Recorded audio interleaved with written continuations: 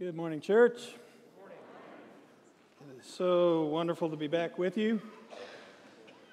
Hated to miss last week, but you would not have wanted me here hacking around you. Super appreciative of John, who filled in very last minute. I called him Friday before the Sunday he was supposed to preach.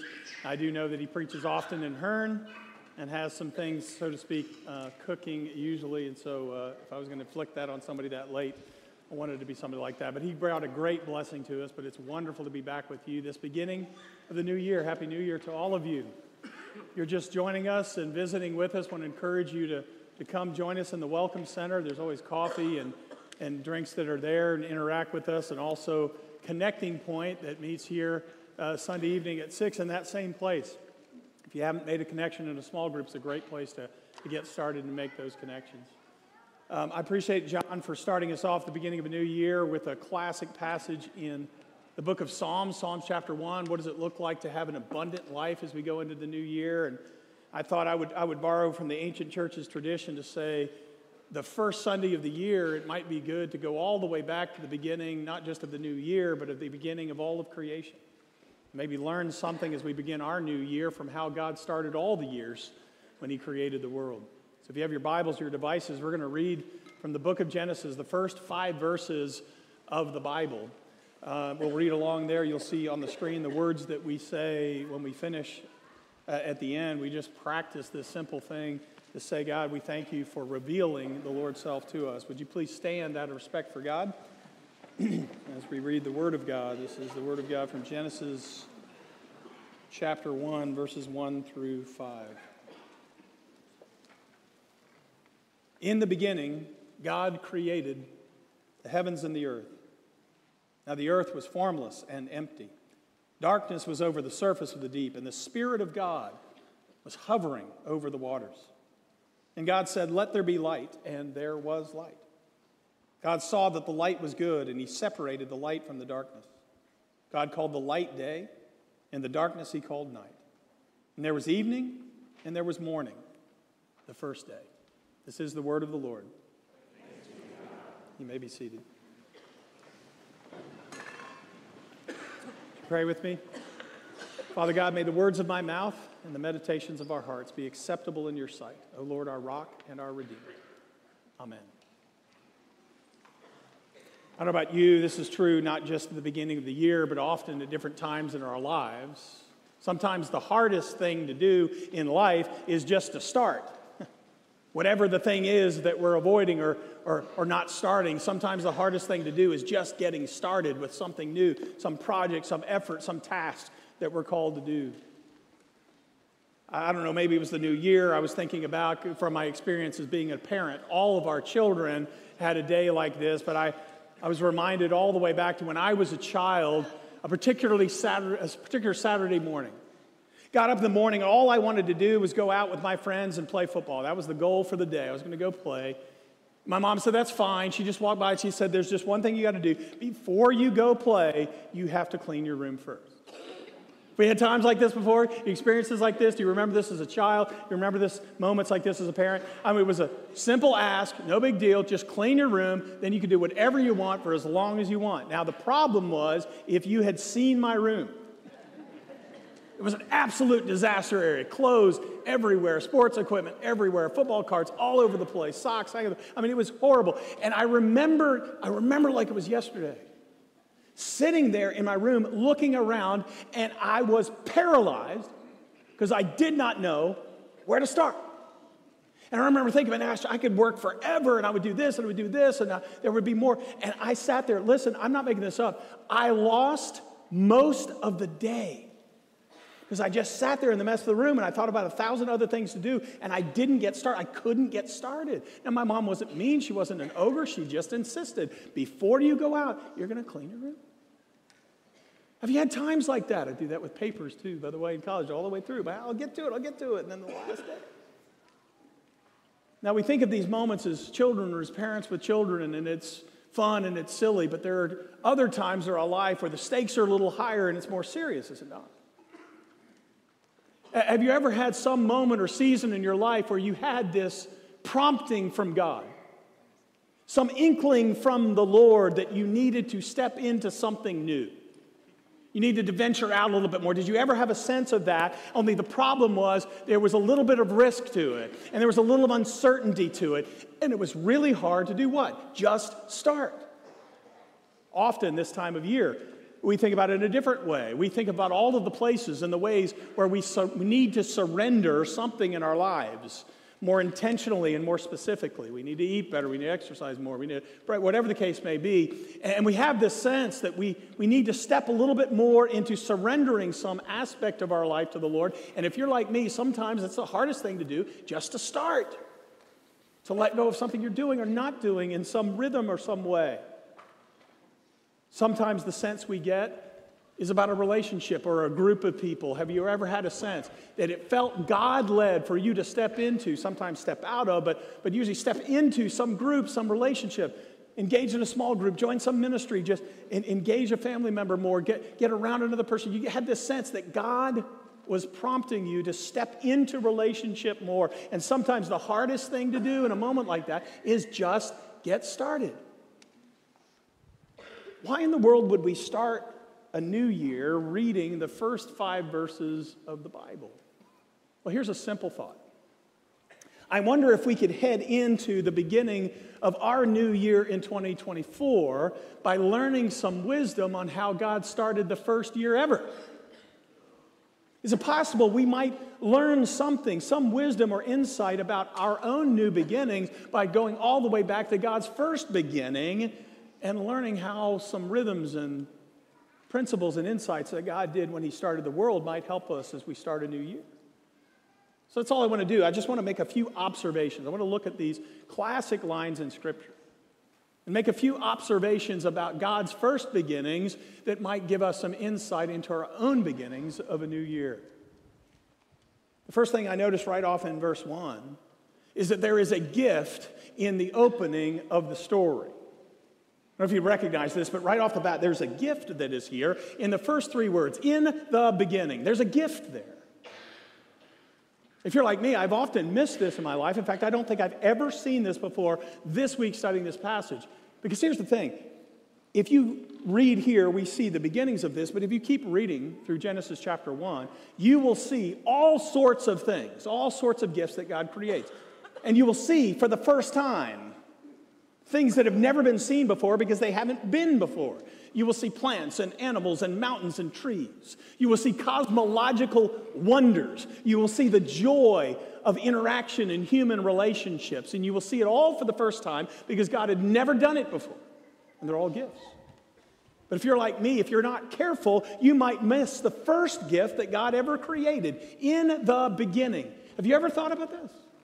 You know, the first thing that God created was not the world. The first thing that God created was beginning. You ever thought about this? God created a beginning. Before this moment in time, there never was a thing called beginning.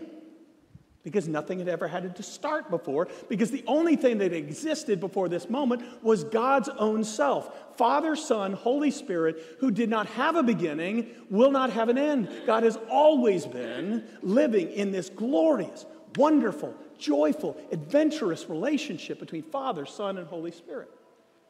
In this dynamic relationship we call the Trinity. Self-giving love, receiving the wonder of relationship for all of eternity, and there was no beginning of God. So isn't this staggering to think? I've read this text hundreds of times. I've never thought about this before when I sunk into the words, in the beginning.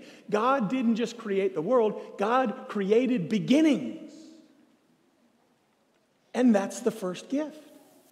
God gave us the gift of beginnings, of starting over, of new starts to years and times in the world. That's why every time January comes around, I really do lean into the new year and the celebration of the new year because it is an opportunity for us to receive again the gift of God's new beginning. And I want to think about that for a moment. Maybe a way to practice this simple insight from the first beginning is to ask yourself, is it possible for you to actually anticipate and expect hope in the new year? Is that something that you can actually think about as we're beginning a new year? It's not just that we're turning the calendar, it's that we're stepping into a relationship with a God who loves to start again and loves to give us the gift of new beginnings. So is it possible there's some area or place in our lives where we need to ask the Lord, what is it that I need to appreciate afresh and anew this year? Isn't that a simple but a good question? What do I need to receive as your gift of a new beginning? Because often the case is, maybe with you, it certainly is with me. Sometimes the thing that I need to begin again in is not something new at all, but it's appreciating something that God has given me for a long, long time, and I just take it in again. Again, this one is fresh in my mind because, last week I was in Virginia with our family, and we were all sick. I mean, we were all sick. And I was sitting there on the couch, and I was sitting in my mother's living room, sitting on the couch, looking around. Our whole family's there. We're all hacking and we're coughing and we're wheezing. But I'm telling you, I looked over right here, and my mom was sitting in her chair. And I'm just telling you, for the first time in my life, last year, Mom wasn't there when we went home. Some of you know because you prayed for us. My mom broke her leg really severely right before the holidays, and she was spending this time last year in assisted living in order to rehab from that. And I remember we'd spend all the day with her, and then at 7 o'clock at night, we all pile in the car, and we'd go home to Mom's house, and we would sit in that living room, and she wasn't in her chair. I'm just telling you, that hurt. And even though we were hacking and we were coughing and we were wheezing, in this new year, in this new holiday season, I was thanking God for my mom being where she was supposed to be, and we were together even though we were sick. Is there something in your life that's already been there, but God says at the beginning of 2024, it might be a great opportunity to say thank you again. God, I want to appreciate again. I want to begin again in an appreciation for what you've already done. Have you thought about that before? The gift in the opening of the story is the gift of beginning itself. And then we come to the next word, and it tells us that the assumptions really do matter. When you come into anything new, I want you to think about this. The assumptions that you carry into anything new really make a difference. And that's true in the biblical story, and that's true in 2024. The assumptions that you are making right now, when you come into the new year, will redefine everything about what you experience in your life. What are we assuming as we go into the new year? Do you know in this passage right here, the Bible tells us extraordinary things are being assumed at the beginning of the story. Huge thing. Part of this is on my mind because we spent, in our Wednesday night Bible class, I spent the whole semester studying evidences for God and for Scripture and reasons to believe. And when we think about all of those things and the things people wrestle with, isn't it interesting that when you start the Bible, the first 5 verses of the Bible, and you start reading there, look at what the Bible does not do. You know what the Bible doesn't do in the first 5 verses? Or anything in the opening of the Bible? That God does not spend any time or effort trying to prove God's existence. Doesn't do it. The Bible doesn't do anything in these opening passages trying to describe and outline the nature and the characteristics of God. That's not what it does. And the Bible does nothing in these opening passages, even though we want to spend a lot of time in these passages doing this, arguing about God and how God created the world or anything like that. It doesn't argue anything. Listen to this. It assumes God. In the beginning, what? God. Doesn't argue it, doesn't describe it, doesn't do anything about it, doesn't debate it. It assumes it. In fact, it's almost as if the Lord says, let me tell you a story. It's a true story. Let me tell you a story where you can imagine the world assuming God and see what flows from that. See how that works. Have you ever tried assuming God doesn't exist? How does your life work that way? Isn't it beautiful? Scripture begins by assuming God at the beginning of the story. I wonder if we did that at the beginning of a new year. Here's another way to say it. Scholars like to point this out. It's a simple grammatical point, but sometimes the grammar teaches us something really practical. You know what it tells us? There's a lot of things the Bible talks about from beginning to end, a lot of things. But you know the first subject in the Bible is God. First subject. In the beginning, God created. Subject and verb. In the beginning, God created. Hear me, this is so important. It seems so simple, but it's so important. The first subject in all the Bible is not church.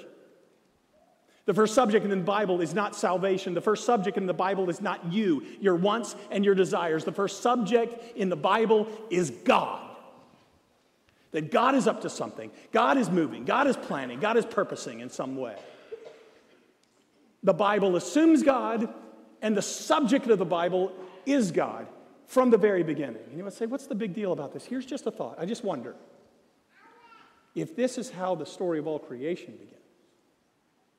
I wonder if there is some wisdom in starting 2024 with the same assumption and the same subject.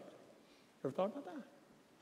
If the Bible assumes God at the beginning of the whole story, and the subject of the Bible is God, I wonder, as we begin 2024, if it might be wise for us to have the same assumption, God, and the same subject, God, from with everything we do in 2024. And you might say, well, of course we do that. I assume God. Do we really?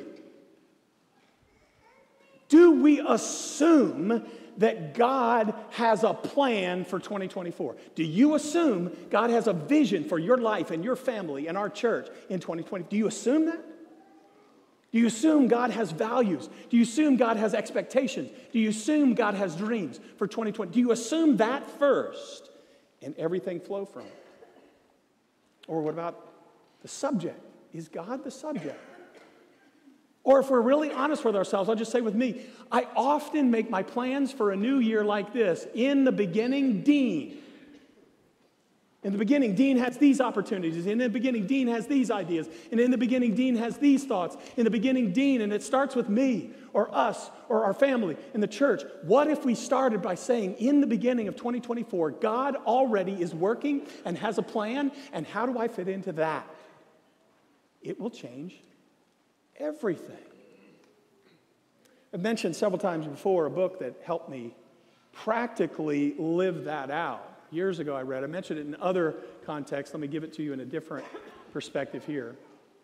It's a book called Experiencing God. Blackaby and King write this book. We'll talk about how do you practically seek out the Lord's work in your life and experience the Lord working in your life. And when it comes to this part, I'm reminded of something, the whole section they talked about. And they talked about how strange it is for churches and the way churches make plans and Christians make plans sometimes. Think about this. I don't know if this hits home. It certainly did for me when I read it the first time. They said, here's the way we often do it. We will sit down and we will research and we'll think out and we'll dream and we'll brainstorm and we'll put stuff all over the whiteboards and we'll come up with all of these great plans. Do you see it? And we'll bring them to God and we'll say, God, would you bless these? Do we ever do that? And we'll make our budgets and we'll make our plans and we'll lay out our thoughts. I'm not talking about don't plan or whatever, but we will make all of our plans and thoughts and then we offer them to the Lord and say, God, would you bless our plans? He said, what if we actually work the other way around, the way Jesus does? The whole book of Experiencing God comes off of the verse in John chapter 5 where Jesus says to people attacking him for working on Saturday, this is what he says, my Father is always working. God is always working. And Jesus says, to paraphrase what's going on, Jesus says, here's how I live my life. I look for where the Father is working, and I just join him there because I can't do anything without doing the Father. So the Father's working, and I join him. Now, that sounds so simple, but think about this. How different would it be to plan our 2024 if we assumed God and we started with God as the subject and not just us? In other words, I'm not just going to make all of my plans and resolutions and thoughts and ask God to bless them. Instead, I'm going to assume, listen, God's already working in 2024. God's already moving in 2024. God's already planning something for 2024. And I'm asking God, where are you working? And I'm going to show up there. Isn't that powerful? By the way, ever since I read that years ago, I don't always do it perfectly, but I changed the way I live life that way, and I changed the way I do ministry that way. I'll just give you one example of this, but I love, part of what it made me do is instead of figuring everything out, I'm just literally looking around for where God's doing God stuff, and I come and join him. I'm in a Bible study with a guy because I saw God do some stuff in a VBS, and I'm like, I want to hang out with this dude. And we've done life together, have we not, for a while, right? That's how God has pushed me in places and I've experienced things. This is just on my heart for lots of reasons. You'll hear more later. I don't know if he can even hear me here, but I'm thinking a lot right now about my buddy Kyler Christensen. A lot of you guys know Kyler. When things break, he fixes it. First service, the wrong thing was up there, and he's just moving it and doing stuff. I don't know if I've ever told him this way. I've talked a lot about what a blessing he's been to me, but you know, next week will be 2 years from the moment that I first stood here with you and we came here. And I remember when I first came here, this has been true for a lot of people. I'm just giving Kyler as an example, but I remember, never said it quite this way to him, but I remember the first several times I started interacting with Kyler, this is what I thought: God's all over this guy. God's all over this guy. He's incredibly gifted, you know that. He's incredibly talented. But here's one of the things I love so much. We were talking about this the other day. Like 7 years ago, Jenny said, you know, if you want to get to know people at the church, a great idea would be go and help with check-in. You'll get to know the families. 7 years later, Kyler's still doing it. And I'm telling you, I've done it with a lot of situations, people, and places, but I'm telling you, 2 years ago, I sensed God's all over this guy. I want to hang out with him. I got to know him better, and then I would bring him on teams that I was a part of because I saw his giftedness, and I'm telling you, my life is different. One of the greatest joys of my life in the last 2 years is getting to know my friend Kyler. Why? Because God is at work in him. I'm telling you, it would change your life in 2024 if instead of bringing God your plans, you might start by saying, God, where, in whom, in what ministry, in what situation, in what place in the community are you doing some work, and I'm going to show up where you already are. It will change your life. We learn that from the opening words of the Bible. We go out of order a little bit here. I'm going to skip down to verses 3 through 5 for this one. The wisdom that I see in the rhythm, the way God creates, I call it mind your pace. Pay attention to your pace and your rhythm. You know this. If you're exercising, you know this. If you're training and biking or running or whatever the case, mind your pace. What do I mean by this? What you notice already in the first 5 verses of the Old Testament is there is a rhythm and a pace to God's creation. Did you catch it? It's a strange one. You probably heard it. If you've gone to church enough, you might have heard it enough where you kind of brush past it, but I really want to sink into this for a moment. Did you notice the rhythm of God's creation? It says in verse 5, there was evening and there was morning the first day. Let me say that again. There was evening and there was morning the first day. And we only got the first 5 verses, but if you keep reading through verse 31, it goes on to say that same thing, almost like the chorus of a song, almost exactly like the chorus of a song. 5 more times. There was evening and morning the second day. There was evening and morning the third day. All the way down to the 6th day, it was evening, there was morning, and that's what they call the day. What is strange about that? Is that the way we reckon the rhythm of our day? Is that the way we do it? We've heard this maybe before, but have you ever stopped and tasted this for a moment? Maybe you've heard Jewish people start their day at night. Yeah, that's cool, but let's think about it for a moment. It was evening and it was morning the first day. The Hebrew rhythm of time, listen to this. God starts his day at night. What does that tell us? God in this story starts doing all of this stuff at night. God speaks the stars into existence at night. God speaks the mountains into existence at night. God speaks the plants and the animals into existence at night. God speaks humanity into existence at night. God's day starts at night. What's the rhythm of our day? Well, I think about night. That's time, you know, and I'm a later guy, okay, so I'll stay up later, but it's still, nighttime, I'm winding down, right? Winding down. And what nighttime eventually at least represents for most of us is this time, I love the way one writer puts it, we are literally going to the place in life where we are the most unproductive, non-productive. I know there's psychological stuff that happens in your sleep, but you're not getting your to-do list done, you're not doing things, you're not being productive. You lay down and go to sleep. And then I think about in the morning, we get up in the morning, and like, I don't know about you, but for me, morning doesn't start until coffee is in the system. And I get coffee, and then we're going, and we're out charging to take on the day. But listen to me, this is so important.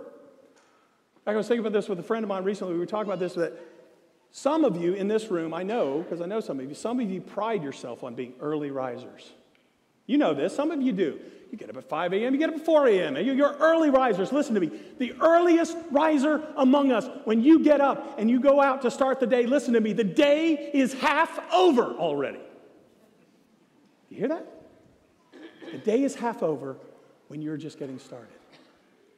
And that's incredibly important to understand with the way that we approach and expect life. The person I credit learning this for years ago, I read a book called Working the Angles from Eugene Peterson, the same guy that translated the Message.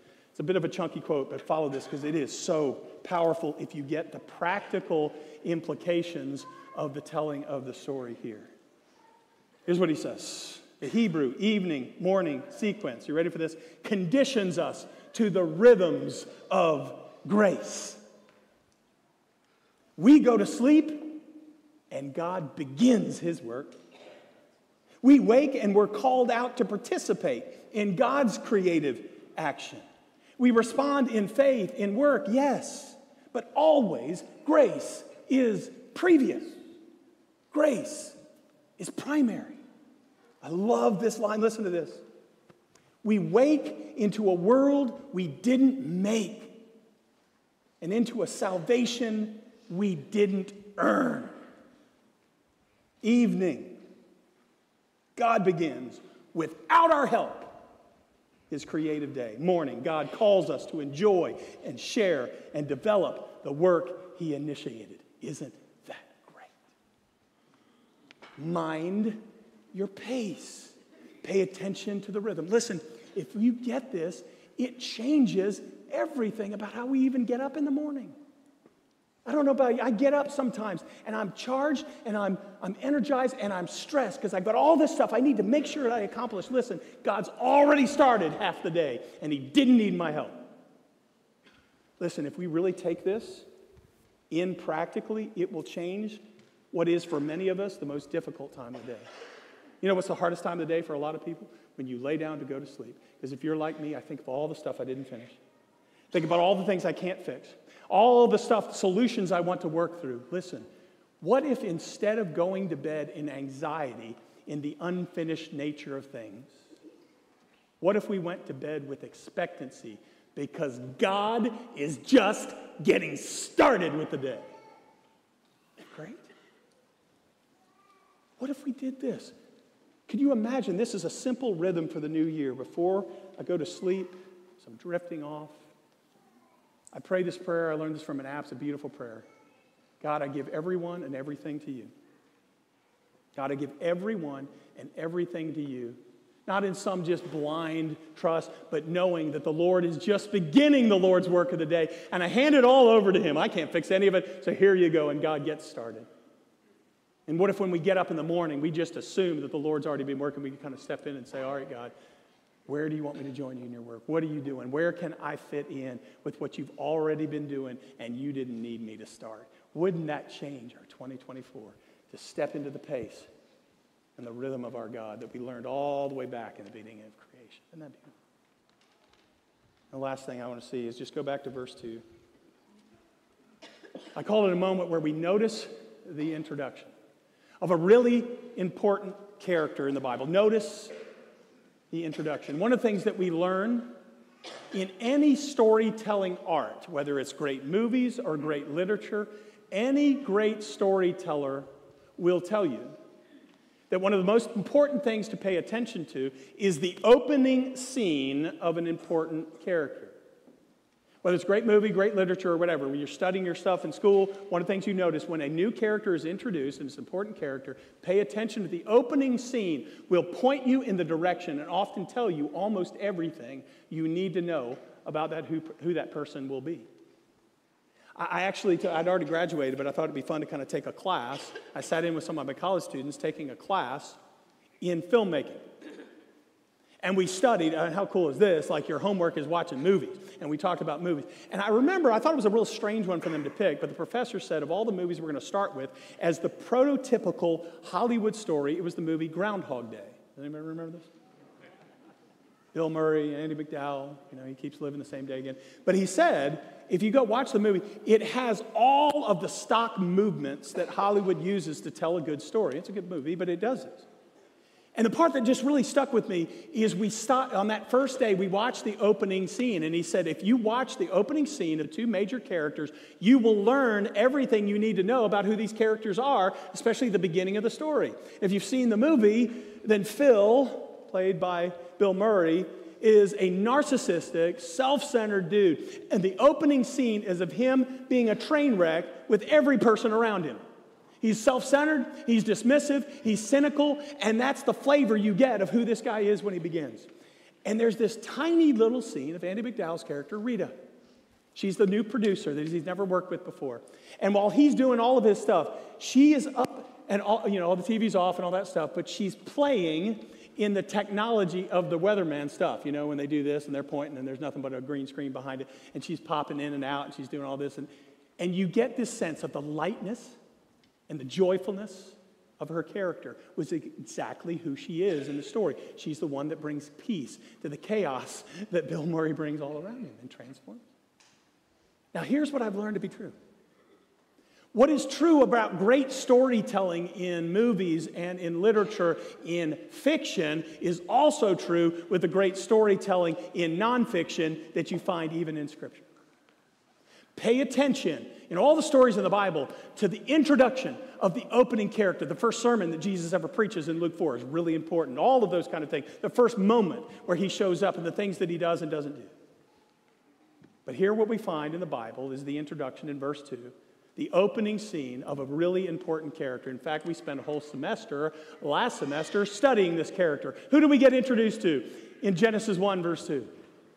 The Holy Spirit of God. Let me read to you again the opening scene. Now take it in. What does this tell you about the character, one of the most important characters, the most important character in all of the Bible?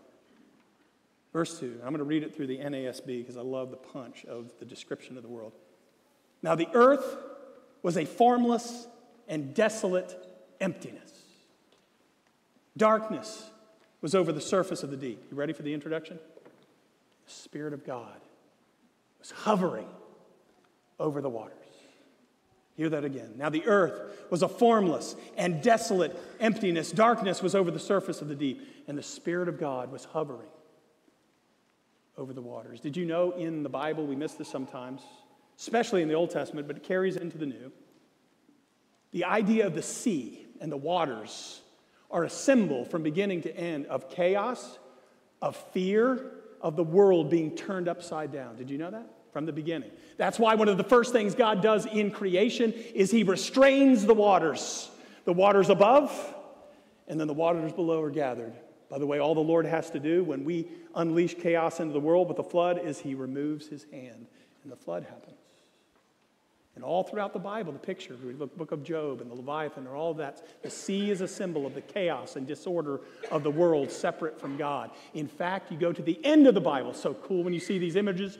At the end of the Bible, you know what it says in the book of Revelation? It does not say that the Lord restrains the sea at the end. You know what it says? There was no longer any sea. It's gone. So what do we find in the opening scene of the Spirit of God? Hovering over the chaotic and fearful, desolate emptiness of the world, hovering, getting ready to create. And from this moment on, starting in that separating light from dark and all of the things that happen in the rest of chapter 1, but listen to the rest of the Bible. What is the character of the Holy Spirit? Listen to me. The Holy Spirit is always hovering over what is desolate and chaotic and bringing order to it. The Holy Spirit is always hovering over what is empty and lifeless and filling it up. It's not just in verse 2. This is the opening scene. Now go read the Bible that way. Read through the book of Acts. What is the number one verb that is used to describe the Holy Spirit throughout the book of Acts? Holy Spirit is doing what? Filling people, filling places, filling them with courage and boldness and giftedness, with the ability to speak and to communicate and all of that. What does the Holy Spirit still do today? The Holy Spirit fills the church with giftedness for the mission of God. You get introduced in the beginning of the first creation to the Holy Spirit who hovers, listen to me, over every place of desolation, every place of emptiness, every place of chaos, every place of disorder in your life, and stands ready to create again. So here's a way to personalize this going into 2024. I want you to imagine what it is that is the sea of your world. Maybe in your life and maybe in the lives of those you care about. What's the sea? What's the thing that's turned and stirred up? Can you imagine right now, going into a new year, the Holy Spirit of God hovering over the waters of that chaos? Can you imagine with expectation right now that the Holy Spirit stands ready to bring restoration and order to every desolate place in your life?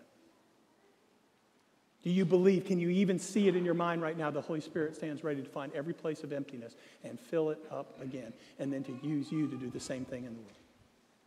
Because listen, the Holy Spirit doesn't want to just say Happy New Year. The Holy Spirit wants to say Happy New Creation, because that's what the Holy Spirit keeps doing again and again and and again.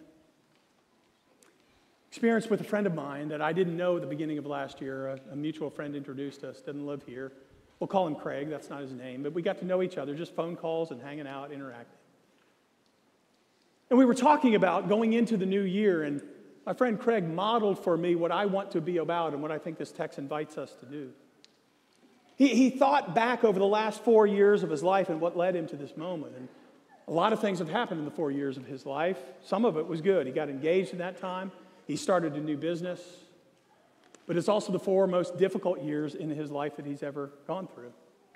Part of it was because, listen, remember this, he started a brand new business. People are depending on him 4 years ago. What happened 4 years ago? This little thing called COVID, pandemic. And some of you know how hard it is. And the pressures that he faced when people were depending on him for their paychecks and their lives, how to start a new business and navigate it in such a way that's surviving and now starting to thrive again after the 4 years of that craziness. And then also something that happened at the beginning of that 4-year span, and then at the end of that, because at the beginning of last year, the other half happened. The first was 4 years ago, his father died, and then his mother died at the beginning of last year. And he was sitting back and reflecting of all of the chaos and all of the turbulent seas of the last 4 years. And he had the courage to recognize something. I'd call it a new creation kind of vision that he was able to have. He said, here's what I realized. I needed to do this for a while, but he said, I realized I've been hiding for 4 years. He said, I let COVID just let me shrink back. He wasn't doing any evil things. He was just hiding. He needed to for self-protection, but then his family members died, all that kind of stuff, and all of a sudden he's in his 40s. He's totally disoriented with the people who gave him life aren't there anymore. And he said, now I'm realizing as I'm going into 2024, what I need to do is I need to come to God and say, all right, what do I need to come to alive to again now? I had to hide, had to retreat for a little while, but I realized I let things in my life die that shouldn't stay dead. So he said, God, what should I be pursuing? What should I be surrendering to? What should I be leaning into to become the man in 2024 you created me to be, because I don't want to hide anymore. Isn't that a beautiful perspective? And listen, as my friend was talking about that, I can picture the Holy Spirit right now hovering over the sea of the last 4 years of his life, eagerly anticipating what Holy Spirit is going to recreate, reorder, and fill up in his life going forward. Isn't that a great perspective for all of us to say individually and in our families, in our church, can we let the Holy Spirit hover over the chaos of our lives and all the dreams and plans of our lives and say, join me in this because I'm already going that way and I'm going to fill this thing out. Father God, that is our prayer, that as we begin a new year, we step back into the rhythms of your new beginnings that you started a long time ago. With all of the hopes and the possibilities, God, it is about you. We are assuming you. We are banking on you. We're wanting to follow you, which show us where you are leading in the upcoming year and give us the courage and the strength to step into that. And let us be an avenue for others to do the very same thing. In the name of Jesus we pray. Amen. If you have your elements for communion, I want us to partake of that now. I want to read a very brief passage that helps us ask this question. Remember this, we don't take this symbolic meal just to check the box because we're the church that does it every week. I say that often. Let's know that. Okay, yeah, we take it every week. Let's take it meaningfully. And part of what we do is we don't throw Jesus back up on the cross again, and it's not about that and like re-crucifying him. Listen, Jesus is raised from the dead, which means Jesus is the host of the meal. It's his table that he invites us to. He's hosting the meal. Jesus is present here. And no, it's not all the stuff that people have argued back in church history. We're not chewing on his arm and all that stuff. But Jesus is really present. The body, the bread, and the cup don't just represent. Don't say that. That's not the biblical word. Jesus didn't say, this represents my body. What did he say? This is my body. He's here. So here's the question I want to ask. When we're partaking today, who is the Jesus who's hosting us at the meal today? Who is he? Who do we celebrate? Who do we worship? Who do we literally take into our lives? Let me read a passage. When I first start reading, you might think, what in the world does this have to do with communion? Does this have to do with anything? But remember where we've come from. Mark chapter 4, verse 35. That day when evening came, Jesus said to his disciples, let's go over to the other side of the sea. Leaving the crowd behind, they took him along just as he was in the boat. And there were also other boats with him, and a furious squall came up, and the waves broke over the boat so that it was nearly swamped. Jesus was in the stern, sleeping on a cushion. The disciples woke him and said to him, "Teacher, don't you care if we drown?" Great question for New Year. Do you care about the turbulent seas of our lives? He got up, rebuked the wind, and said to the waves, "Shalom, peace, be still." And the wind died down, and it was completely calm. He said to his disciples, "Why are you so afraid? Do you still have no faith?" And they were terrified and asked each other the question I'm inviting you to ask before we take the meal: who is this? Even the wind and the waves obey him. Who is this? I don't know if you're like me, but I've read this verse, these passages, most of my life, and I've often done it. Oh, this is one of the little places where the gospel writers are telling us Jesus is super powerful and he can do stuff over nature. Oh, that's cool. That's not the point. What did I say the sea represents all the way throughout the Bible? The chaotic disturbance of the world. What is the gospel writer telling us? Who is this Jesus? Jesus, in this moment in the boat, is the same Jesus who was there in Genesis 1, verse 2, hovering over the waters of chaotic creation. And it is the same Word of God who spoke creation into existence in the first place, stilled the waters, restrained the seas, and created life. And that's who's hosting the meal right now. That's the one that we come to the table with right now. So when you take of the bread and you take of the cup, the first thing we do is we receive it. And whatever the turbulent seas of your life is, we take in this moment, Jesus, would you come say peace again? But every time we take communion, please, I never want us to forget that communion is not just a receiving, it is a commissioning. And whatever we receive at the Lord's table, we then go and share.